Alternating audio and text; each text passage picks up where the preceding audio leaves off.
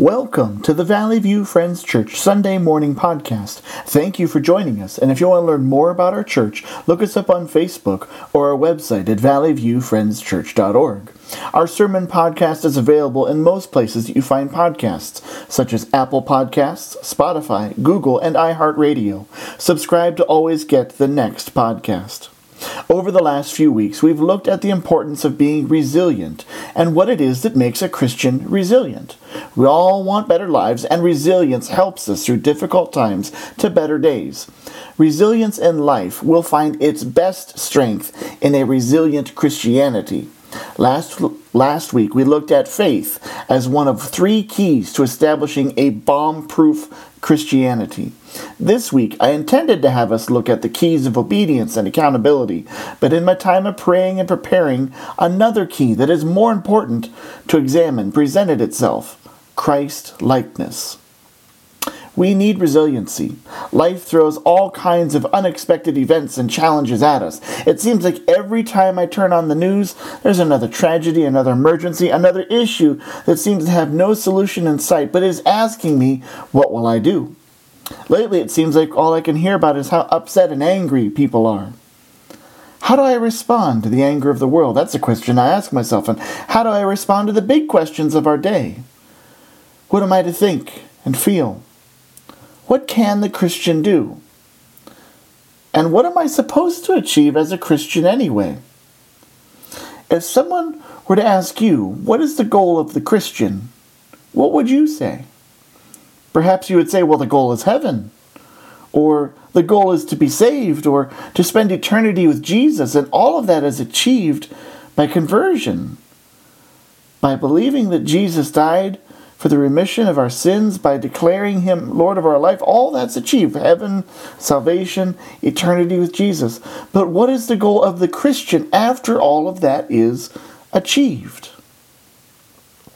The Westminster Catechism says this: man's chief end is to glorify God and enjoy Him forever.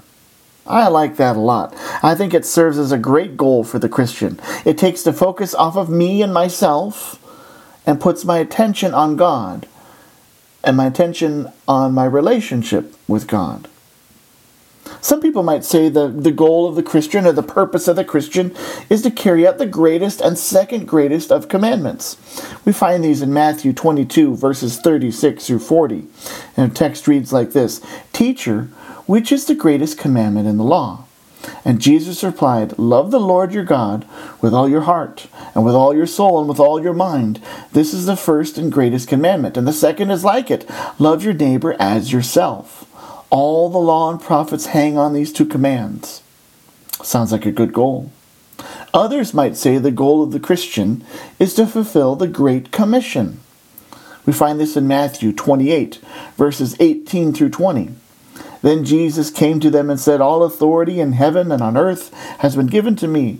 Therefore go and make disciples of all nations, baptizing them in the name of the Father and the Son and the Holy Spirit, and teaching them to obey everything I've commanded you. And surely I am with you always to the very end of the age. Others might say that the goal of the Christian is holiness. And perhaps you achieve holiness by growing the fruit of the Spirit in your life. Galatians 5:22 and 23 is where we find that fruit of the Spirit. It says, But the fruit of the Spirit is love, joy, peace, forbearance, kindness, goodness, faithfulness, gentleness, and self-control. Against such things there is no law. This is why I want to look at the idea of obedience and accountability. Resilient Christianity results from a pursuit of holiness. I know this to be true. But one might ask, which of all these commands we just read, which of all these purposes do we follow? Or at least, which ones do we follow first? Or primarily? I mean, hopefully we'll follow all the commands of Jesus, but which ones do we prioritize? Which ones do we work on first? And with that, here comes the problem. How do we obey these commands? I'm not asking how is it possible to obey, but rather how do you determine if you have obeyed rightly? You know, right now our current society is obsessed with the idea of loving our neighbor, and that's good. The problem is that most people hear the words love your neighbor and they determine that they have the full capability to decide what it looks like to love your neighbor and what it is best to do to love your neighbor. In society today, there are too many people trying to love their neighbor without first loving God. Or we try loving our neighbor without understanding what true love is, and true love is redemptive. It rescues people out of their sin and unites them with God. This is why it's important to have biblical love in marriage, because in a biblical marriage, the husband and the wife should push one another into a better relationship with Jesus. It's a love that is redemptive. It's one that wants to draw people closer to God.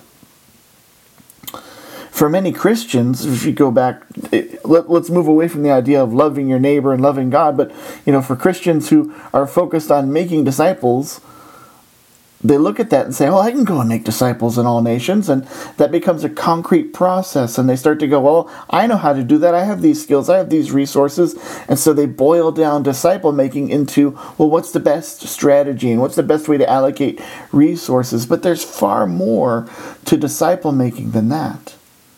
For some, holiness or obedience, bearing the fruit of the Spirit, is more about behavior modification. If we can determine which behaviors are unholy and avoid those, then we'll be left with holiness. But nothing could be further from the truth. In all of these endeavors, we can be tempted to put ourselves in charge and to trust our own discernment about how we're going to go about doing it and making sure that we have obeyed them properly. And that's a problem. This is where Christ-likeness comes in, and this is where Christ-likeness becomes so essential to the life of a Christian. Now, I'm just going to say this from the start. As I was preparing this week, I was going and reading a lot of articles, and I went and I saw a sermon. I read a sermon by John Stott. It was given during his final public address, and in that he artfully declares Christ-likeness as the core of Christian purpose. So I'm just going to say a whole lot of this message are not my ideas, but John Stott's ideas, and he got them from God, so, pretty good source. So we're up front. If this message moves you, well, it starts with John Stott. But I wanted to convey it to you. It's one of the most beautiful messages I've ever read on Christ-likeness. To ignore God's calling on the Christian for Christ-likeness would be tragic. And without Christ-likeness, we cannot be resilient Christians. So John Stott commends us to the characteristic of Christ-likeness, and I'd like to take a few minutes to convey that to you.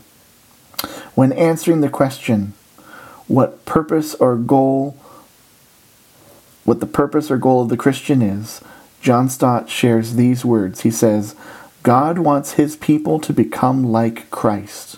Christ-likeness is the will of God for the people of God.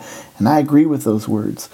Each step I take towards becoming Christ-like gets a piece of my sinful self out of the way, of trying to figure out on my own how to accomplish those great commands or great commission or how to be holy on my own. And it lets God in to take over and to show me what it is to love my neighbor as myself and to love God rightly and to make disciples and to be holy. I'm just going to say, John Stott makes one of the best cases I've ever seen for the biblical understanding of Christ-likeness, and I want to direct your attention to 3 passages of Scripture that speak about God's plan for Christ-likeness in the Christian. The first passage comes from Romans 8:29.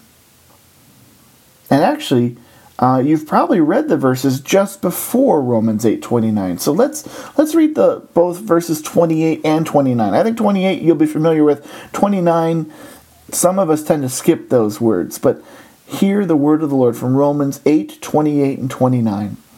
And we know that in all things God works for the good of those who love him, who have been called according to his purpose. And then here's verse 29. For those God foreknew, he also predestined to be conformed to the image of his Son, that he might be the firstborn among many brothers and sisters. I cannot tell you how many times I have stood on the promise of God that God turns to good all things for those that love him. But I'm pretty sure that in my own humanness, I was looking at that promise saying, okay, God, I'm in a miserable situation. I know you're going to make this good. And I think in my humanness, I was the one who was deciding what good meant. And I think oftentimes we read that verse 28, that God will work all things for the good of those who love him, that we read that and say, okay, God's going to make it okay. He's going to make everything okay. But that's not necessarily what Romans 8:28 is saying.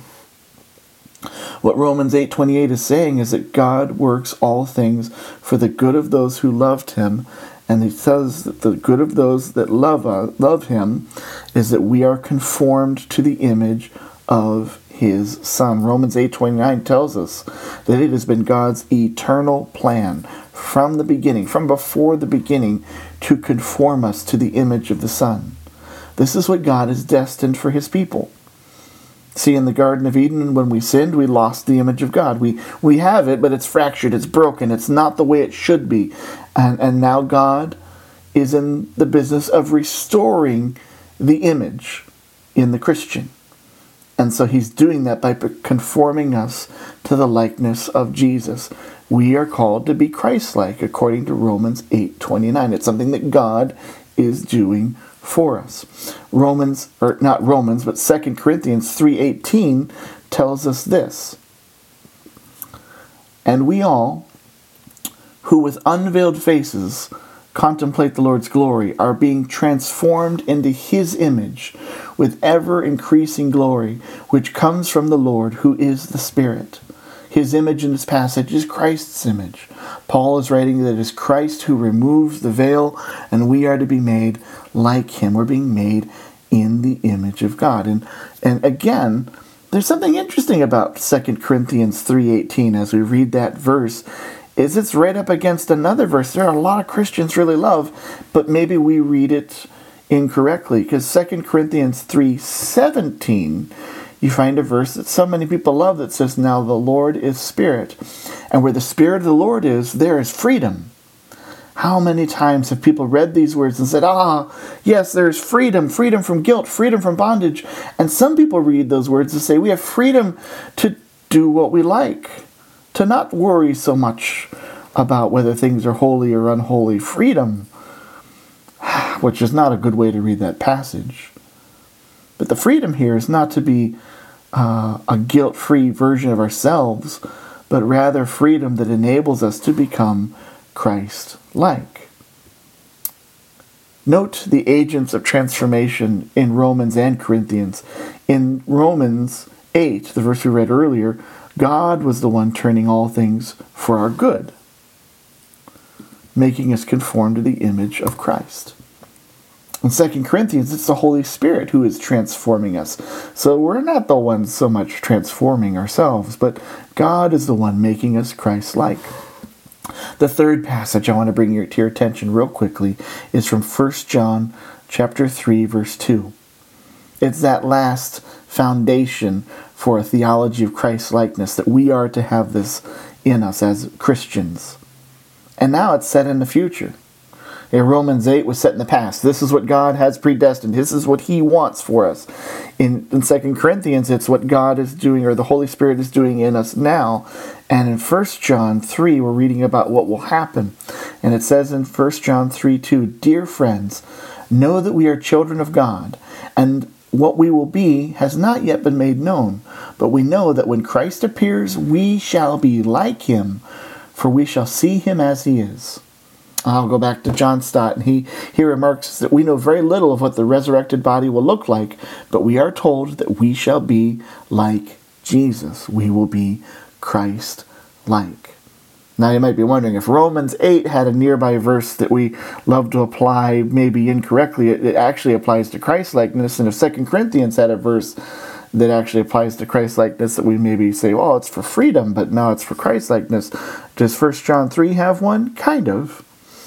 1 John 3:1 says, "See what great love the Father has lavished on us, that we should be called children of God, and that is what we are. The reason the world does not know us is that it did not know Him." Rejoice that the Christian, that you, as a follower of Jesus, are a child of God. That's who we are. The world may remember our flaws, our mistakes, our sins. We may feel rejected by everyone, but the Christian, each of us, we are children of God. But as children of God, we are to be like the firstborn son. We are to be like Jesus. It's a privilege and a moment to rejoice, saying, yes, we are children of God, but it's with purpose to be made Christ-like.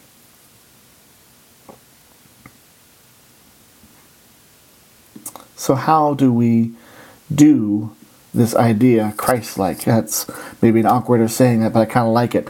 How do we know we're doing Christ-like? How do we know that we're actually growing that way? Well, first, I think we need to understand it's not what we do. We can't make ourselves Christ-like, but instead God wills Christ-likeness into the Christian, and the Holy Spirit shapes us. And Jesus is the image that we're conformed to. You really need to understand Christ-likeness is Trinitarian nature. The Father, the Son, and the Holy Spirit are all involved in the Christ-like process. It's God who brings about this in us. Our part in Christ-likeness is that we continue to submit to the Lordship of Jesus, and that we let the Holy Spirit into our lives to work what needs to be done.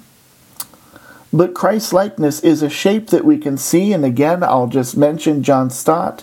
He identifies 5 ways that we are Christ-like, things that we can see. The first one is that we are Christ-like in His incarnation. In Philippians 2, we're told about Jesus taking on the form of a man. You know, he is God, equal with God. And yet, when He took on human flesh, He did not consider equality with God something to be grasped. Jesus was humble in His incarnation. And we too are called to humbleness. I see very little humbleness today when you look at the world of social media, or when you look at the news, when you look at the frustrations that our society is facing. I think we need a little more humbleness. We need a little bit more of the incarnation of Christ. A mildness.